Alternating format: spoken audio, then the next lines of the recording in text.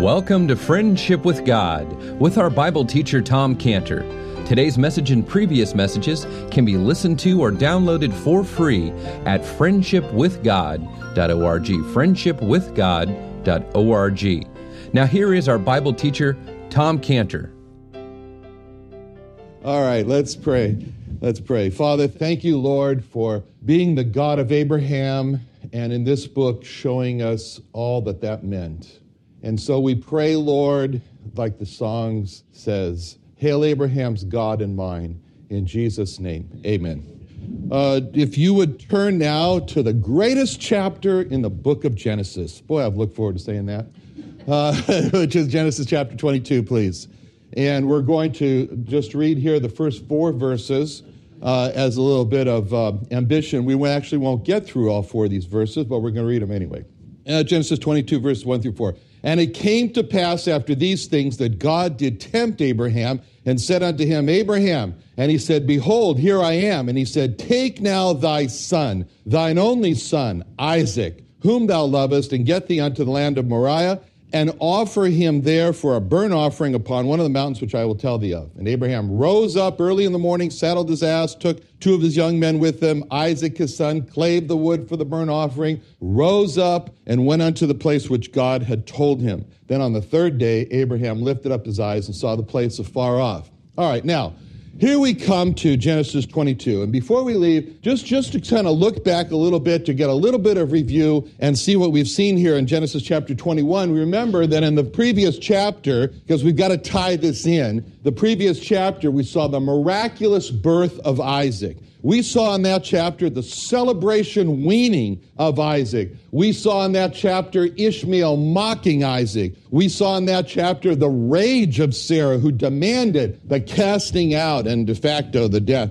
of Ishmael and Hagar. We saw the deep grief of soul that Abraham had. We saw the actual casting out of Ishmael and Hagar. We saw how God preserved the life of Hagar and Ishmael. And then we saw Abimelech coming to Abraham. Why did Abimelech come to Abraham? What was the reason? Verse 23. To make peace. To make peace. To make a covenant of peace. Abraham then brought up to Abimelech a sore issue. What was the sore issue that Abraham brought up to Abimelech? Verse 25. His well was violently taken away. His servants, Abimelech's servants, they violently took away his well. You think there's any relationship? You think there's any relationship between a stolen well of Abimelech and then Abimelech wanting to come and make peace? You think? Yes, that relationship becomes clear when you see Abimelech's over-the-top denial in Genesis 21:26 that he knew nothing about the stolen well. No one ever told him. Abraham didn't ever tell him. You can see right through him. So Genesis 21 is a very rough chapter for Abraham. And Abraham had to deal with all these situations. He had to deal with the situation of the rage of a jealous wife, Sarah. He had to deal with the situation of the deep grief of having to put his son and his son's mother out in the desert to die. He had to deal with the theft of his well. He had to deal with the lies of Abimelech, the king of the Philistines. But this was all part of God's school of faith that Abraham had enrolled in ever since God called him to in Genesis chapter 12. So with all these rough courses in God's school of faith, they were all like training courses and tests for Abraham that Abraham had to pass. And each one of those courses had one simple question. Just one question. It all boiled down. Every trial that Abraham went through, every trial that you and I go through, has one simple question. And that was, would Abraham turn to God or would Abraham turn away from God? And that's the question that's always on the line. And we see how Abraham passed those tests one after another. And it says in verse 33, Genesis 21:33, the last verse, and it says there, and Abraham planted a grove in Beersheba and called there on the name of the Lord, the everlasting God. Those words in verse 33 tell it all. Abraham called there on the name of the Lord, the everlasting God. See, verse 33 is where we see Abraham as our father. This is the shining example of Abraham as our father. See, we don't want to copy him lying about his wife, but here we want to copy him and to say the whole chapter for what we saw in 21 were just like waves, we saw it before, waves of trouble that came one right after the other. And after each one of them, we saw that Abraham, he may have got knocked down, but he got back up again. Just as it says in Proverbs 24:16, for a just man falleth 7 times and riseth up again, but the wicked shall fall into mischief. So that verse in Proverbs 24:16, it shows us that there's a difference between the just man and the wicked man, and it's not that the just man never falls. That verse is saying that the just man, as a matter of fact, falls 7 times. In other words, many times. How many times shall my brother offend me? He says, and the Lord says, there isn't a calculator big enough to calculate. And though it breaks our hearts, and we don't want to fall into sin, we do fall into sin. And as a matter of fact, that verse tells us that both the just man and the wicked man fall. But as a matter of fact, that verse on the surface, when you look at it, it's an enigma. You say to yourself, what? When the verse says, this phrase, a just man falleth 7 times, we say, wait a minute, what do you mean? How can you say that a just man falleth? I mean, how can a just man be just and fall 7 times? How can a just man fall 7 times in his faith? How can a just man fall 7 times into sin? What does that sound like when you say, you look at that and you say, that's a description of a just man? He falls 7 times? But the difference between the just man and the wicked man is that the just man rises up again. And that just man gets up again. That just man knows very well the Acts 20:21 road. And that Acts 20:21 road is a road of repentance toward God and faith toward our Lord Jesus Christ. See, the just man is a man who is a man of continual repentance. He's a man who continually is putting his faith toward the Lord Jesus Christ. Well, then the question is, how can a man who falls 7 times, how can you call that man a just man? We saw that before with Lot. It's because he's part of the many, the group that's called the many that are described in Isaiah 53:11, where it says, he shall see the travail of his soul. The Father's going to see the travail of God the Son's soul. He'll be satisfied. And then the Father says, by his knowledge, by the knowledge of the Lord Jesus Christ, shall my righteous servant justify many, for he shall bear their iniquities. He's just because he's one of the many who have been justified by the Lord Jesus Christ. He's just because he's put his trust in the travail of the soul of the Lord Jesus Christ when he bore our sins on the cross. He died for us on the cross. So Abraham, as a truster in Jehovah Jesus, was justified. Therefore, God calls us just even though we fall. Even though he fell, even though we fell, and you and I are trusters. We are trusters in the Jehovah Jesus, and he calls us just even though we fall. So specifically, how was Abraham able to cope with this and rise up again after all that happened to him in Genesis 21? He rises up again, and he meditates. He does it because he meditates, and he sets within the nest of his mind this thought of the everlastingness aspect of God. And it'd be good for us. It'd be good for us. Write this verse. He calls on the name of the everlasting God, of the Lord, the everlasting God. We should write that on the mirrors of our bathrooms. So we look at that instead of us. Or on the dashboards of our cars. Abraham called there on the name of the Lord, the everlasting God. What do we do when we get grieved, when we get frustrated, when we get hurt? We should do what Abraham did in verse 33. Call on the name of the Lord, the everlasting God. We should do what it says in verse 33. Not the part about planting trees. Some of us, if we have so many troubles and frustrations, we'd make a forest of trees or planting trees every time we. So coming off the heels of so much grief in chapter 21, so much sorrow, so many lies, what does Abraham do? He calls on the name of the Lord, the everlasting God. That particular name of the Lord as the everlasting God, it just seems to put everything right in perspective. The everlastingness. He wasn't a believer, President Roosevelt, but he used to have this habit with his cabinet where when they would be faced with a really tough situation, they'd go on the roof of the White House, and he was a cigar smoker, so he'd pass out cigars, and for an hour, he said that nobody said a word. They just looked up at the sky and the stars, smoked their cigars for an hour. And they looked up there, and then as they looked at all that, they said, now we've got things in perspective, let's go down and solve the problems. So that's what is, seeing this, seeing our Savior, the Lord Jesus Christ, as the eternal God, he makes our trials just dwarf, they just deflate as we think about the eternity of the Lord Jesus Christ. When the song says, turn your eyes upon Jesus, look full in his wonderful face, and the things of this world will grow strangely dim in the light of his glory and grace, in the light of his glory. What light of his glory? The glory of his eternity. His eternity as the Lord, the everlasting God, as we saw in John 1 through 2. In the beginning was the Word. The Word was with God. The Word was God. The same was in the beginning with God. The glory of the Lord as the everlasting God is seen in verse 3 of John 1. All things were made by him. Without him was not anything made that was made. That's what Abraham did in verse 33 as he turned his eyes upon Jehovah Jesus. He looked full in his wonderful face. And the things of Sarah, the things of Hagar, the things of Ishmael, the things of Abimelech, they grew strangely dim in the light of the Lord Jesus Christ eternity, in the light of him as the everlasting God.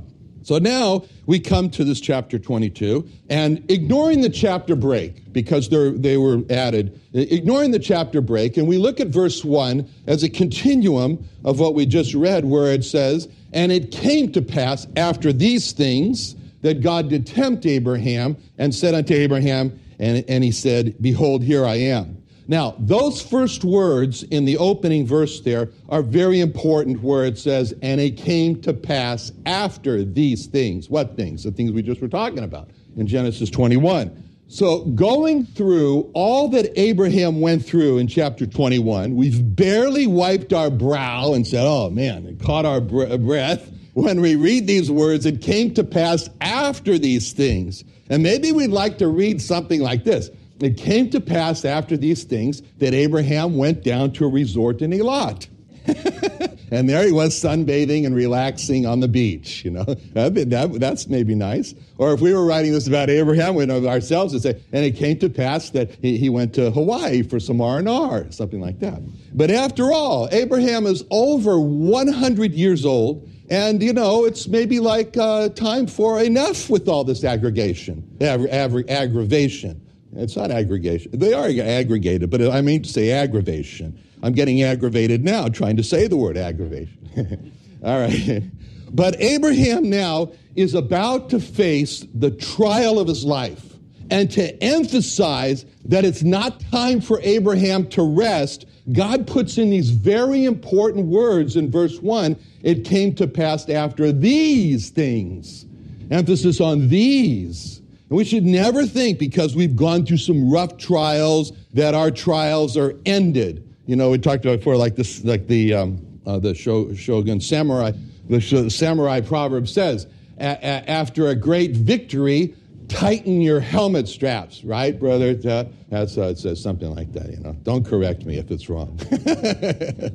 Tighten your helmet straps. And that's similar to what the king of Israel said, but he wasn't a samurai. But nevertheless, the king of Israel said to King Ben-Hadad in Syria in 1 Kings 20:11, the king of Israel answered and said, tell him, let not him that girdeth on his harness boast himself as he takes it off, puts it off. And there are two times when we think we're stable and we won't be moved. One is here after a series of trials when we would say, oh boy, the storm has passed and it'll be clear. It's got to be clear sailing from here on out. I mean, you know, that wasn't the case with Abraham. And the other case is when times are good. When we look outside, like this weekend, and we say, boy, sunshine in San Diego, all is well, nothing can go wrong. That's what King David described in Psalm 30, verse 6, when he said, in my prosperity, I said, I shall never be moved.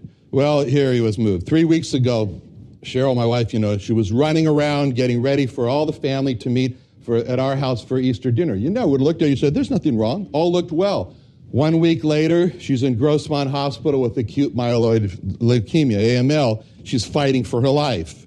The lesson here is that we need to always be prepared for verse 1 of chapter 22. It came to pass after these things that God did tempt Abraham. As it says in Proverbs 27:1, boast not thyself of tomorrow, for thou knowest not what a day may bring forth. What a day has been. All right, so now we read these next important words. It says, and it came to pass after these things that God did tempt Abraham, said unto him Abraham, and so forth. So that verse doesn't read this way. It came to pass after these things that Abraham was tempted. Doesn't say that. It doesn't say it came to pass after these things that the devil did tempt Abraham. Doesn't say that. The verse says very clearly, it came to pass after these things that God did tempt Abraham. So the verse is making it very clear that God tempted Abraham. There's no question about it. That's what it says. And when I emphasize that, God did tempt Abraham. I know what you're thinking. You're thinking, how could God tempt Abraham? It says in James 1:13, let no man say when he's tempted of God, I'm tempted of God, for God cannot be tempted with evil, neither tempteth he any man. So, how do you put those together? It says in James, God doesn't tempt. It says in Genesis, God tempts. So how do you do that? Well, it all boils down to the Hebrew word that's used here. It's translated tempt. It's the word nasa. And nasa, really, it's better to use the word test or prove. As a matter of fact, nasa is actually translated prove in Deuteronomy 8:2, where the Lord was speaking to Israel, and he says, thou shalt remember what Moses was. Thou shalt remember all the way which the Lord thy God led thee these 40 years in the wilderness, to humble thee, to prove thee, nasa, to know what was in thine heart, whether thou wouldst keep his commandments or no. See, in that context, God said he led the Jewish people to wander around in the desert for 40 years. Why? So that they could be humbled. Why? So that he could nasa, he could prove them, and so he could know what was really down in their heart.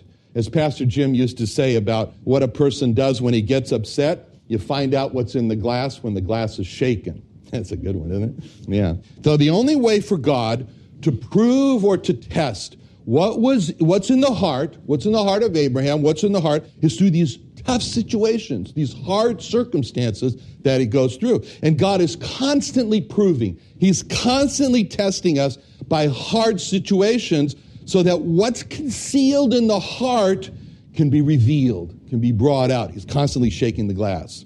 And now, the difference is that when the devil tempts, he tempts with the goal of, or in order to, destroy.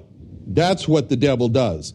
But the difference is that when God proves or tests, he does it with the goal of, or in order to crown us. See, that's what it means when it says in 1 Peter 1:6-7, where Peter said, wherein ye greatly rejoice, though now for a season, if need be, you're in heaviness, through manifold, boy, Abraham sure had that, manifold temptations, that the trial of your faith, being much more precious than of gold that perisheth, though it be tried with fire, might be found unto praise and honor and glory at the appearing of Jesus Christ. See, that's God's goal with the trial, so that at the end, we might be found unto the praise and honor and glory of the appearing of Jesus Christ. As Job said this verse, which is right now Cheryl's favorite verse in the hospital, Job 23:10. He knoweth the way that I take, and when he hath tried me, I shall come forth as gold. That's God's goal with trials, for us to come forth with gold. Not just any gold, but gold tried in the fire, as it says in Revelation 3:18. Gold tried in the fire. Now, then we read the next words in verse 1, which are, he said unto Abraham, and he said, behold, here I am. Now we see in this verse how God called Abraham by his name. Now that was something for Abraham. Imagine, you're Abraham, and you hear God call you by your name. He hears him say, Abraham. And just hearing God say your name, it brought such a wonder to Abraham, such a thought. He knows my name. He knows my name. He just called me by my name. God, the everlasting God, the eternal God, he just called my name. We have such a special relationship with God, and we have such a special relationship with this book, the Bible, that the lost don't have. And so for us, the Bible is how God speaks to us, and when we're all alone with God, and we open the Bible, we read a verse, and it just seems to lodge in our soul, and it comes with a meaning to us. It speaks to us. That's God speaking to us. That's the Lord Jesus Christ. And when that happens, it's like God is then calling us by our name. It's like calling our name. He said, and sometimes people will say, they come to church and they think the person is preaching just to him. That's God calling to him. He did with Abraham. As he said, as the Lord Jesus Christ said in John 10:2-4, he said, but he that entereth in by the door is the shepherd of the sheep. To him the porter openeth, the sheep hear his voice. That's what it says. The sheep hear his voice, and he calleth his own sheep by name, and leadeth them out. And when he putteth forth his own sheep, he goeth before them, the sheep follow him. They know his voice. See, they know his voice. He calls them by name. That makes them his sheep. Our shepherd, the Lord Jesus Christ, he speaks to us through the Bible. When he does speak to us, we hear his voice. We hear his voice when we hear the voice of our shepherd, the Lord Jesus Christ. And his words become so personal to us. That is as if he's calling our name. He knows our name. And so in verse 1, when Abraham heard God call his name, wonderful thought, he knows my name. We read in the Bible, and when we get this impressed, we'd say, he knows my name. Now, we read that Abraham said, that after God called his name, it says, and it came to pass after these things that God did tempt Abraham, sent unto him Abraham, and he said, here I am. Now, in the Hebrew, the word translated, here I am, is the word hineni. So this calling of God to Abraham and Abraham's response, it wasn't this. It wasn't this, It wasn't God saying like he lost a set of keys, And now where is that Abraham? I lost Abraham. I misplaced Abraham, I don't know where he is right now. And so Abraham, and where are you? And I can't find you. And then Abraham says, hineni, it doesn't mean I'm over here. See me now? No, that's not what it means. So when God called Abraham, it was as if God was saying really to Abraham with not where are you, but he was really saying to him, are you ready? See, that was the implication behind God calling to Abraham. Abraham, are you ready for the next chapter in your life? And when we see that God's call to Abraham was really an are you ready, Abraham, then we can see the meaning of the word hineni. Because hineni then drives us to see that it really means I am ready. That's what it means. Hineni means I am ready. It's sort of like at your service. It's sort of like, in the military, reporting for duty. That's hineni. Hineni is an expression of readiness, an expression of I'm hearing, I'm listening, I want to listen, I want to hear, I'm obeying, I want to obey. That's hineni. So by saying hineni, Abraham was saying to God, yes, Lord, I'm listening. I want to hear you because I want to obey you. It's an expression of the heart that it wants to hear, it wants to obey. And Abraham, you could just say, he's a hineni man. All right? And that's why this term hineni is so important for us as Christians. Because the meaning of hineni in the sense of, yes, sir, reporting for duty, that should be our expression as believers in the Lord Jesus Christ. As Christians, we're hineni people.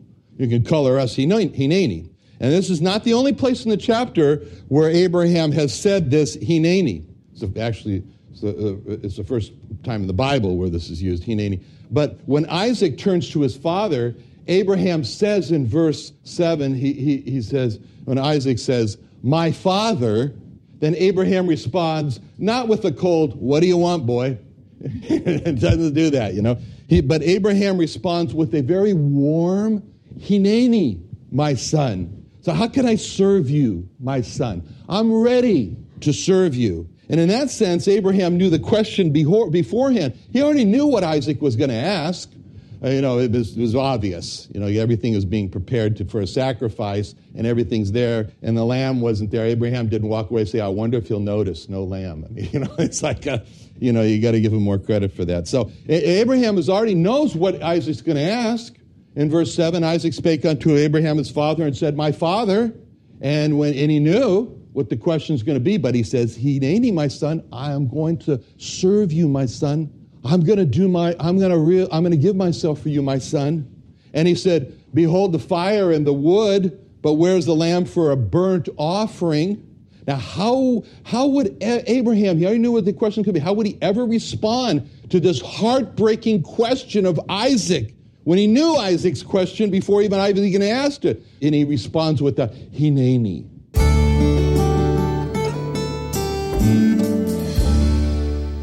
Thank you for listening to Friendship with God with our Bible teacher, Tom Cantor. If you would like to hear more of this message or other messages by Tom Cantor, visit our website, friendshipwithgod.org. That's friendshipwithgod.org.